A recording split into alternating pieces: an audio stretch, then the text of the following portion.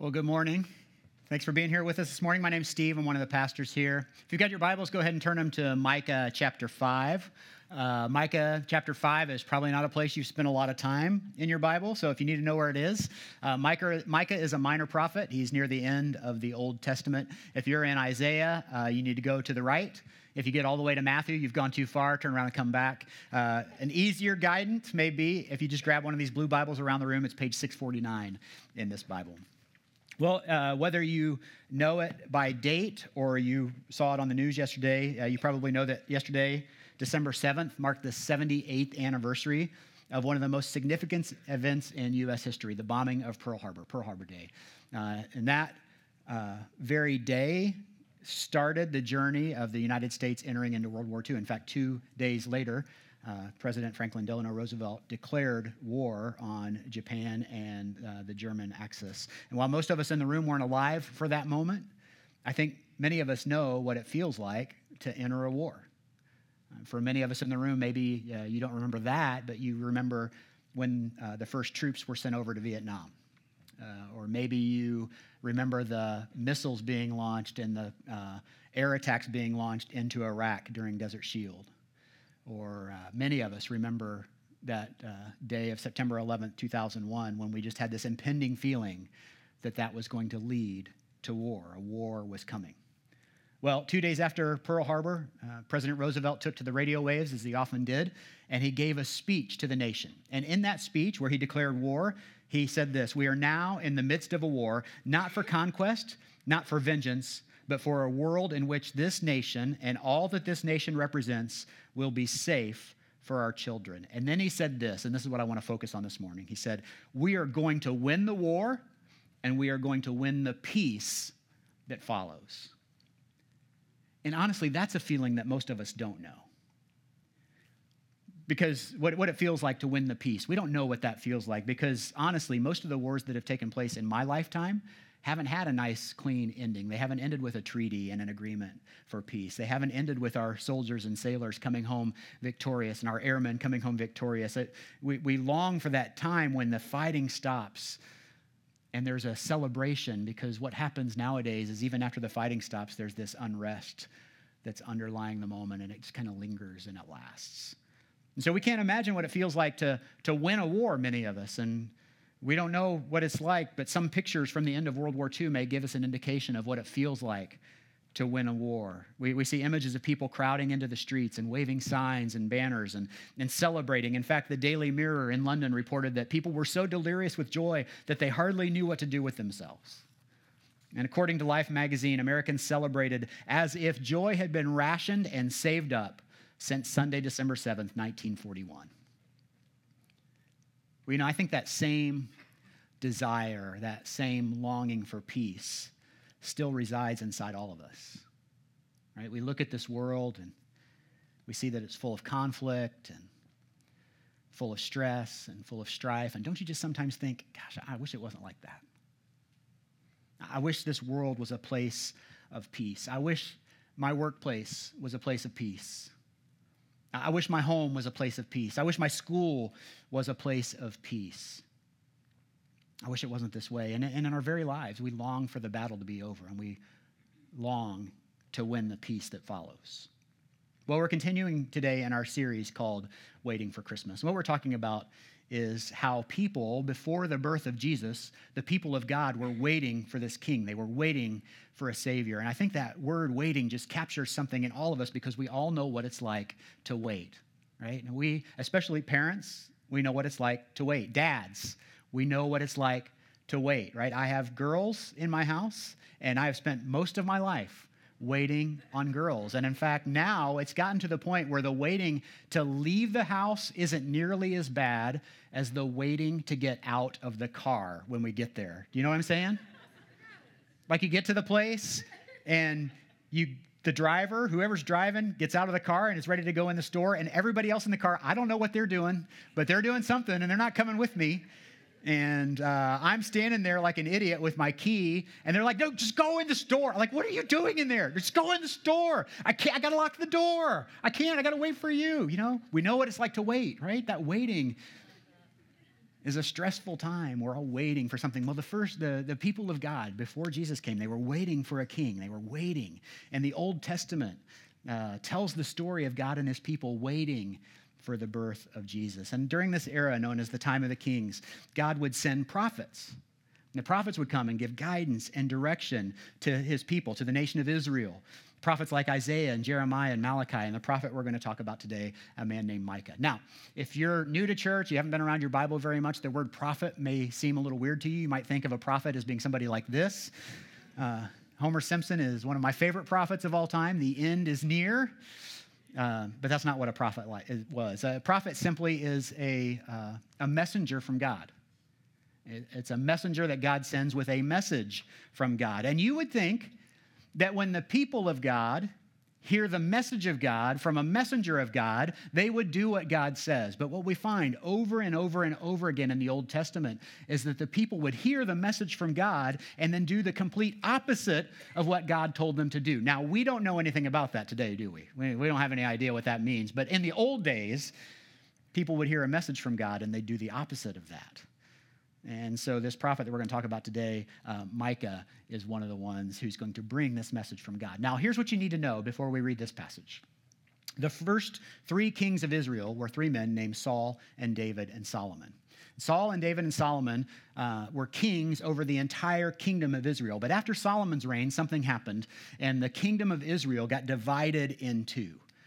And so split into two kingdoms. And eventually the northern kingdom, which became known as Israel, was conquered by the Assyrians. And the southern kingdom, which was part of Israel but became known as Judah, some years later was conquered by the Babylonians. But we're right now, when Micah comes along, we're kind of in the middle of that. The northern kingdom has been conquered, and in the middle of that chaos, Micah enters the picture. And he lived in the southern kingdom around 700 years before Christ, or before that first Christmas. And he had seen the northern kingdom fall, and they fell because of their disobedience to God, because they weren't listening to these messages from God. And he saw that the southern kingdom, Judah, his home, was on the same path. And though destruction was sure to come, God gave Micah a promise of peace. And we're going to read that today, Micah chapter 5. We're going to start with verse 1. Verse 1 says this: "Marshal your troops now, city of troops, for a siege is laid against us. They will strike Israel's ruler on the cheek with a rod." So this is Micah's message from the Lord. Trouble is coming, right? The end is near. He says, I see that you're on the same path, and somebody's coming to conquer, and they're going to strike Israel's leader. This is not a good prophecy, by the way. If you can't read through between the lines there, this is a bad prophecy for Israel. But even in the midst of this bad prophecy, Micah brings hope. He says this, verse 2, "But you, Bethlehem Ephrathah, though you are small among the clans of Judah, out of you will come for me one who will be ruler over Israel, whose origins are from of old, from ancient times." And of course, if you know the gospel account of the birth of Jesus, there's this census to be taken, and everybody has to travel to their hometown to be counted and to be taxed.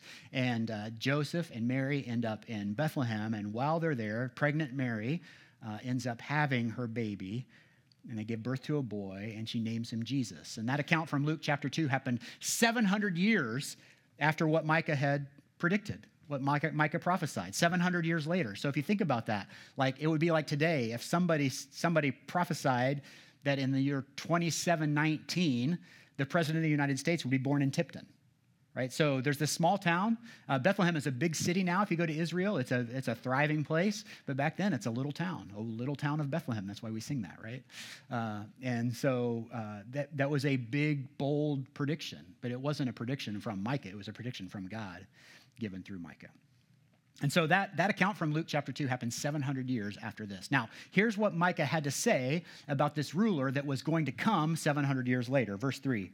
He said, "Therefore Israel will be abandoned until a time when she who is in labor bears a son, and the rest of his brothers return to join the Israelites. He will stand and shepherd his flock in the strength of the Lord, in the majesty of the name of the Lord his God, and they will live securely, for then his greatness will reach to the ends of the earth." And watch this, and this is the phrase I want to focus on today.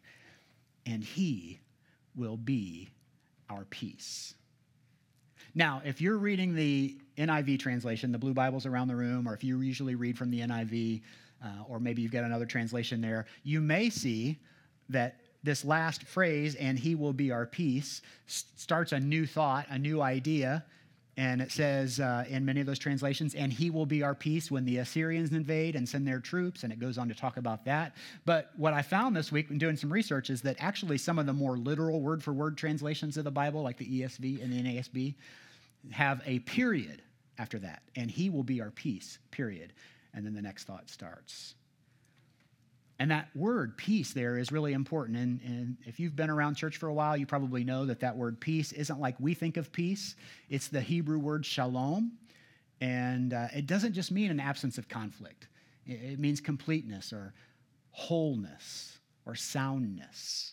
There's this idea that everything is set right when we have shalom. In his book, A Look at Advent Through the Old Testament, author Matt Woodley explains it this way. He says, in the Bible, God's peace, shalom, meant much more than simply the absence of war. Shalom meant not only inner peace or spiritual peace, it meant wholeness and completeness throughout all of creation. It meant the end of injustice. It meant the rich would no longer devour the poor. It meant all brokenness would be set right and healed. It meant that people would love one another.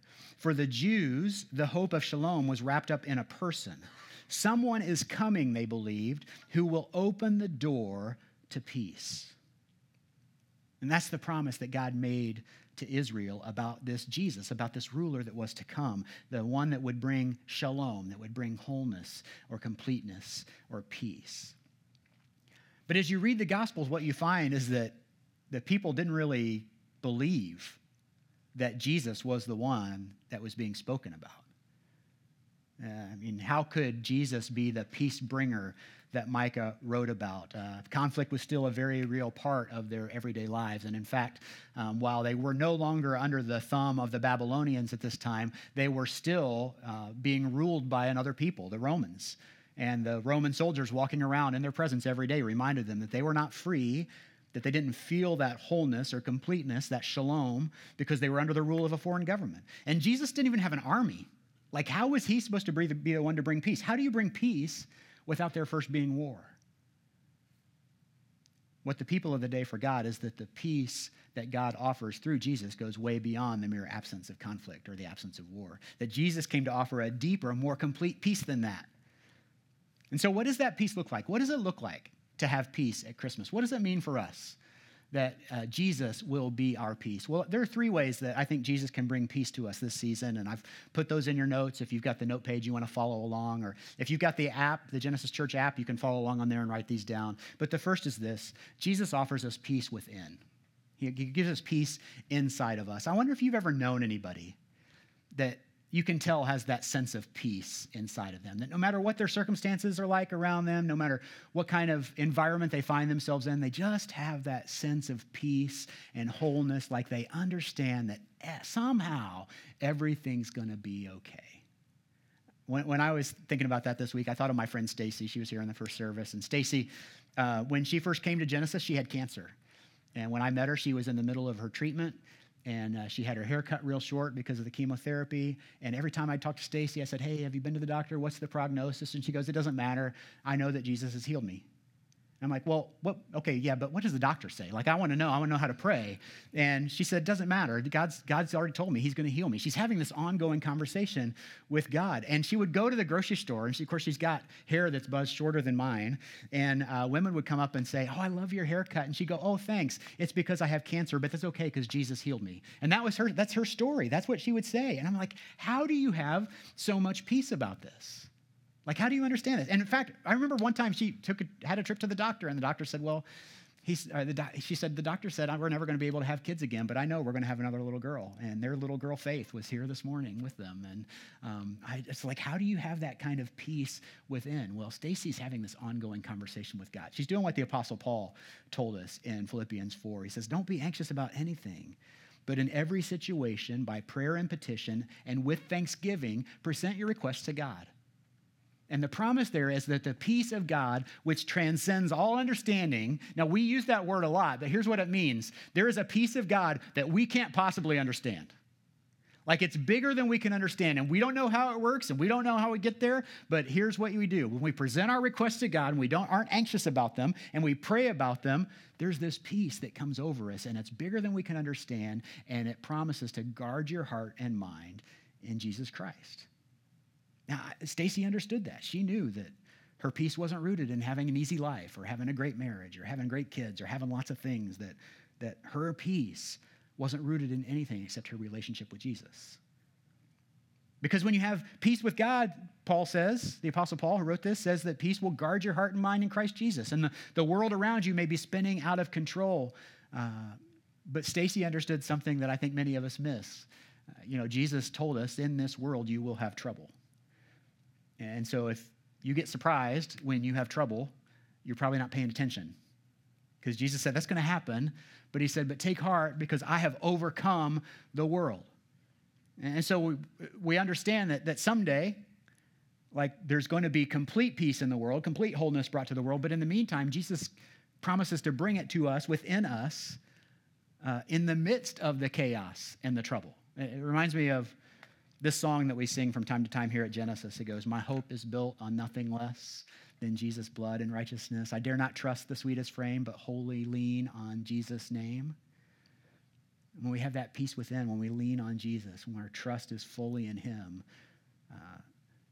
we've got that promise that he has overcome the world, that whatever's happening in the world, he's big enough to overcome it.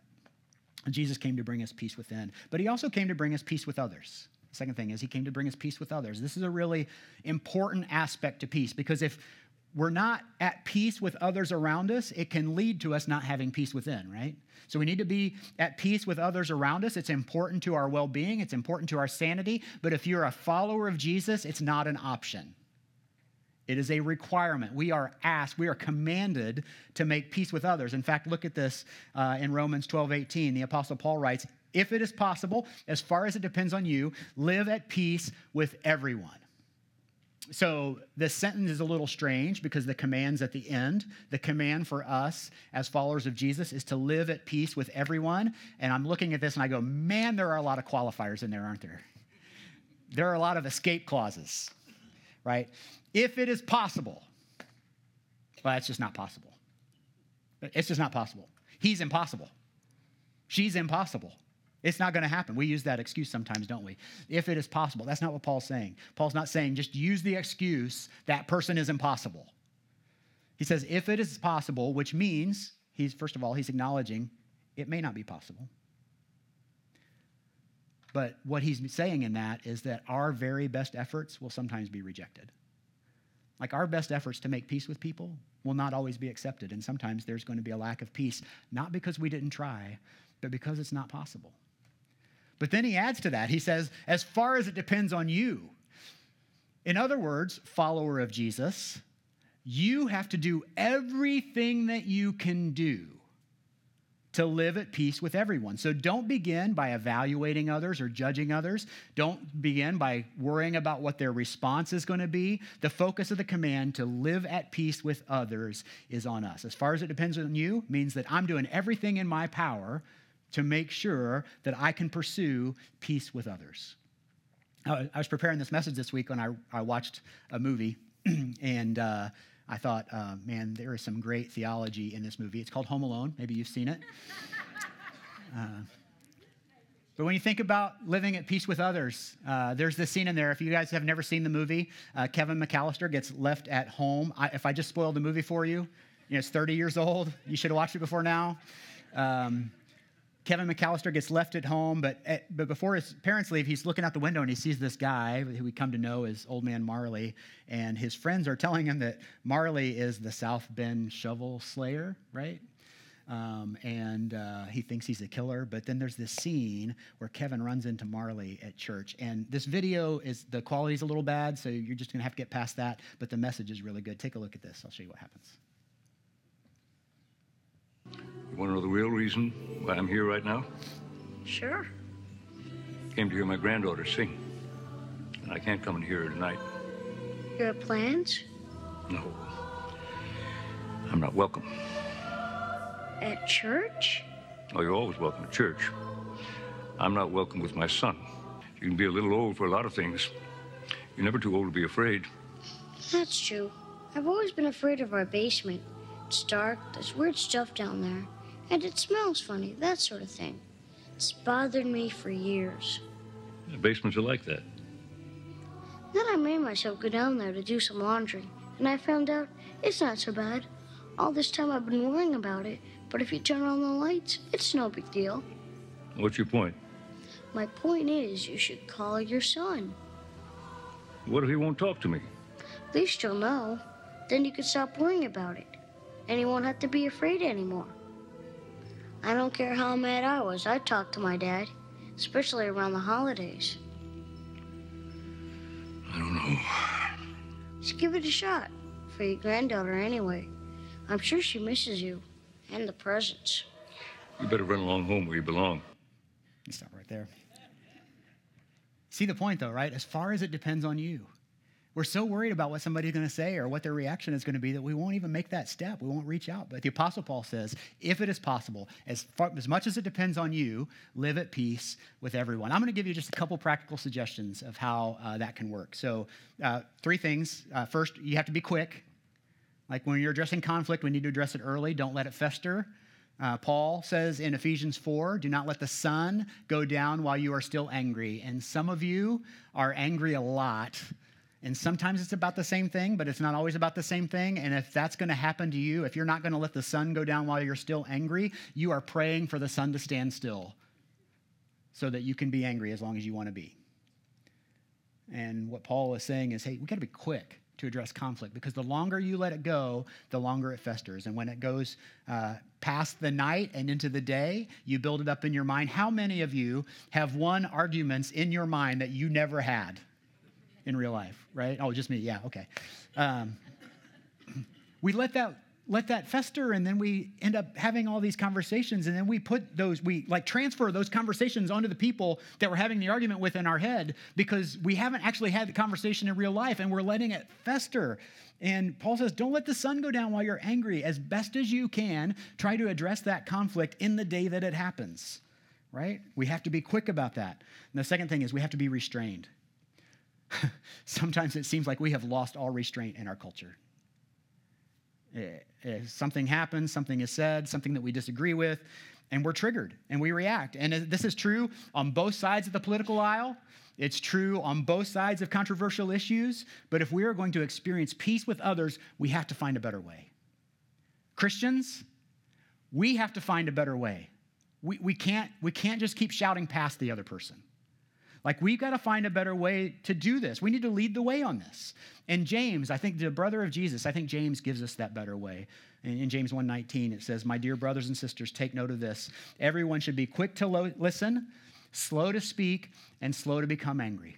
Quick to listen, slow to speak, and slow to become angry. Let me ask, does that describe you during your last conflict? You're quick to listen, slow to speak, and slow to become angry. How could our conflict look different if that was our guidance, if that was our owner's manual for how we handled conflict? The last conflict you had, just put it in your mind right now. How would it have been different if you listened to understand instead of listening to respond? Don't we just sit there sometimes and we hear the words that the other person is saying, but we're so ready to put our 2 cents in, like as soon as you're done talking, I'm gonna come after that because I'm listening to you, but I'm not really hearing what you're saying, right? What if we were quick to listen and slow to speak? I wish Paul had just said, shut up, because I think that would be more helpful to me anyway. My wife has never gotten mad at me for something I didn't say. You know what I'm saying? It's when you're not slow to speak that your mouth gets you in trouble. Quick to listen, slow to speak, and slow to become angry. You know, how might that conflict have been different if you didn't become angry, if you were slow to become angry? We've got to be restrained. And then the third thing is we got to be committed. And I don't mean be committed like you need to be committed to an institution. I mean be committed to the process of reconciliation. The psalmist says it this way. Psalm 34 says, turn from evil and do good. Seek peace and pursue it. In other words, peace isn't going to happen naturally. Like, this isn't something that's just going to be a natural byproduct of our conversations. We have to seek it and we have to pursue it. We have to be committed to the process. We got to constantly be searching for and bringing that peace that Jesus came to bring. And also, just to clarify, if you have any questions about this, that peace with others doesn't just mean peace with people we know. Like, it means that through Christ, we can be agents of peace in the world, wherever our world may be. That we can be bringers of peace. That the purpose of having this peace that surpasses understanding isn't so we can hoard it for ourselves and feel good in our hearts about the fact that we have peace. It's so that we can be bringers of that to the whole world. Like, we can take it wherever we go. Here's how Jesus says it. In Matthew 5:9, he said, Blessed are the peacemakers, for they will be called children of God. Blessed are the peacemakers. You know what the difference is between a peacemaker and a peacekeeper, right? Peacekeeper is like someone who wants to quell the noise. Like, I don't really care what's going on underneath the surface as long as it's all quiet. Like, when you think about peace, if you think about peace and quiet, that's a peacekeeper mindset, right? So shh. I don't want to hear it. I don't care if there's actually conflict happening, but let's don't talk about it. Let's just smooth it over. That's a peacekeeper. A peacemaker is someone who is active at bringing peace, bringing shalom into a situation, that we are called to be peacemakers. Scholar and theologian N.T. Wright puts it brilliantly. He says, people who live in the resurrection, in God making a whole new world in which everything will be set right at last, like, those kind of people are unstoppably motivated to work for that new world in the present. As followers of Jesus, we're called to be peacemakers, people who look to carry the shalom of Jesus into every place and to every person until every person comes to know Jesus as the Prince of Peace. And that brings us to the third way that Jesus brings peace. He brings us peace within, he brings us peace with others, and finally, he brings us peace with God. And this is not something that you can earn on your own or that you can win on your own. You can't work hard enough, you can't do enough good, you can't be nice enough to earn peace with God. In fact, Romans 5, the Bible says we were enemies of God. That if you haven't made peace with God, you are actively an enemy of God. The Bible doesn't talk about this battle that's happening as if, well, there are people who are on God's side, and then there are people who are enemies of God, and then there's this whole big group in the middle that are just watching this whole thing happen. That's not what the Bible talks about. There are friends of God and enemies of God. And if you're not a friend of God, the Bible says you're an enemy of God. And it says about me, I was an enemy of God. If you're a follower of Jesus, you were an enemy of God. But Paul writes in Romans 5, he says, therefore, we have been justified through faith. Since we have been justified through faith, we have peace with God through our Lord Jesus Christ, through whom we have gained access by faith into this grace in which we now stand. Think about that for a minute. Think about how often we miss grace and how important that word is to us. I think we overlook this idea of grace because we don't understand how much we need it. All of us. You know, that the Bible says we've all sinned and fallen short of the glory of God. So I'm not just talking to some people in the room today. Like, if you're in this room, if there's air in your lungs and blood in your veins, you need grace. You need the grace of God. You either are or were an enemy of God. And we don't like to think like that, do we? I mean, we like to think that I'm a pretty good person. Like, I don't sin that much. I mean, I know a lot of people that are worse. I mean, if that's the scale that we operate on, it's pretty easy to go, I don't really need grace. It's not that big a deal. And God loves me anyway, so when I sin, what's the big deal? And we cheapen the grace of God by thinking that way, by thinking that sin's not a big deal. But your sin and my sin made us enemies of God. That's what the Bible says. We were enemies of God. But here's the good news. While we were still sinning, while we were still choosing to live as enemies of God, Christ died for us. He took the punishment that we deserve, that God's enemies deserve. Jesus on the cross took the punishment for God's enemies. And Paul talks about being justified through faith because that's how we access God's grace. It's through our faith. It's through our belief. It's not by doing good or being better. You can't earn it. It's only through faith in Christ that we are saved. And when you put your faith in Jesus, you are no longer counted as an enemy of God. In fact, Paul says we move from being an enemy of God to making peace with God. But that's how we make peace with him. It's a peace we don't deserve. It's a peace we can't earn. It's a peace that we desperately need. And we celebrate Christmas because Jesus came to give us that peace. He came so that we could have peace with God. He came to be our peace. I read this week a story about Hiro Onoda.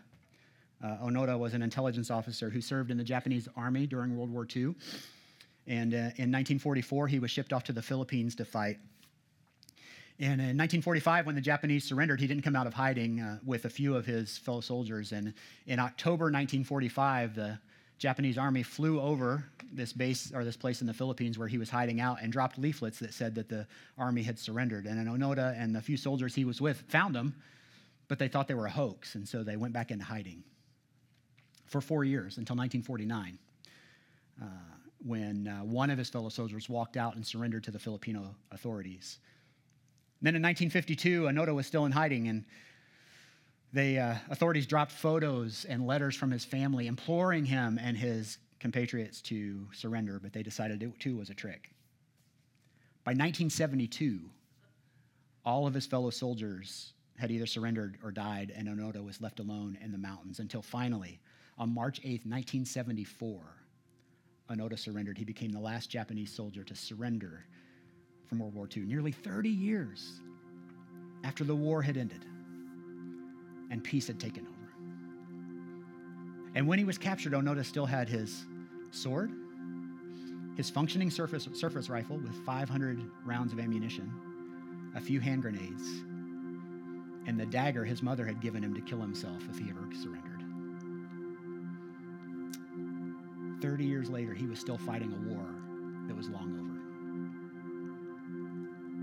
You know, we're kind of like that, many of us.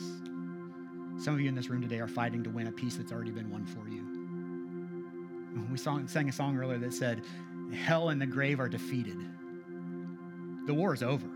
The peace has already been won for you, but you're holding on to a grudge. You don't have peace with others because you're holding on to a grudge. You've been unwilling to apologize or unwilling to forgive. You're holding on to a conflict that's way in the past because you're not willing to surrender it to God. Some of you don't have peace within because you're feeling guilt or shame over something you did, and it's keeping you from having that peace within that Christ gave to bring us. And even though Jesus came to free you from that, you haven't given it up to him. You haven't surrendered it yet. And some of you in this room are still trying to earn favor with God. You're an enemy of God, and you don't understand why things keep happening or your situation's so bad right now, but you don't have that peace because you haven't turned it over to the Prince of Peace. I want you to know today that there is a name that is above every other name, the name of Jesus, and that way back 700 years before he was born, God spoke to the prophet Micah and declared that there was one coming to the town of Bethlehem who would come, and he would be our peace. And at Christmas, we celebrate that the Prince of Peace has come. Regardless of what trouble or chaos or mess you find yourself in, remember that Jesus promises that his gift of peace is going to be different than any peace the world gives. It's shalom. It's wholeness. It's completeness. It's fullness in every sense of the word. May we be a people who experience his peace daily and who live to bring it to the rest of the world. Let's pray together. God, I, for one, am incredibly thankful this morning that while I was your enemy, you sent a soldier to die for me in the name of Jesus. I'm thankful that he is a name above every other name. Lord, I am thankful that he has power over everything, that he has power over darkness. You have put, the Bible says, all things under his feet. And Lord, I am thankful for that, Jesus. I ask you to help me remember that when we celebrate Christmas, it's not just the lights and the gifts and the TV shows and the movies and the specials and the things that we celebrate. It's not even just being with family and friends, Lord, but it's the fact that you sent your son to die for us, to pay the price that we deserve. He died as an enemy of yours. He took the punishment that your enemies deserved so that we could have eternal life. God, I'm thankful for that. I'm thankful that he came to be our peace. Help us to remember that at Christmas time. In Jesus' name.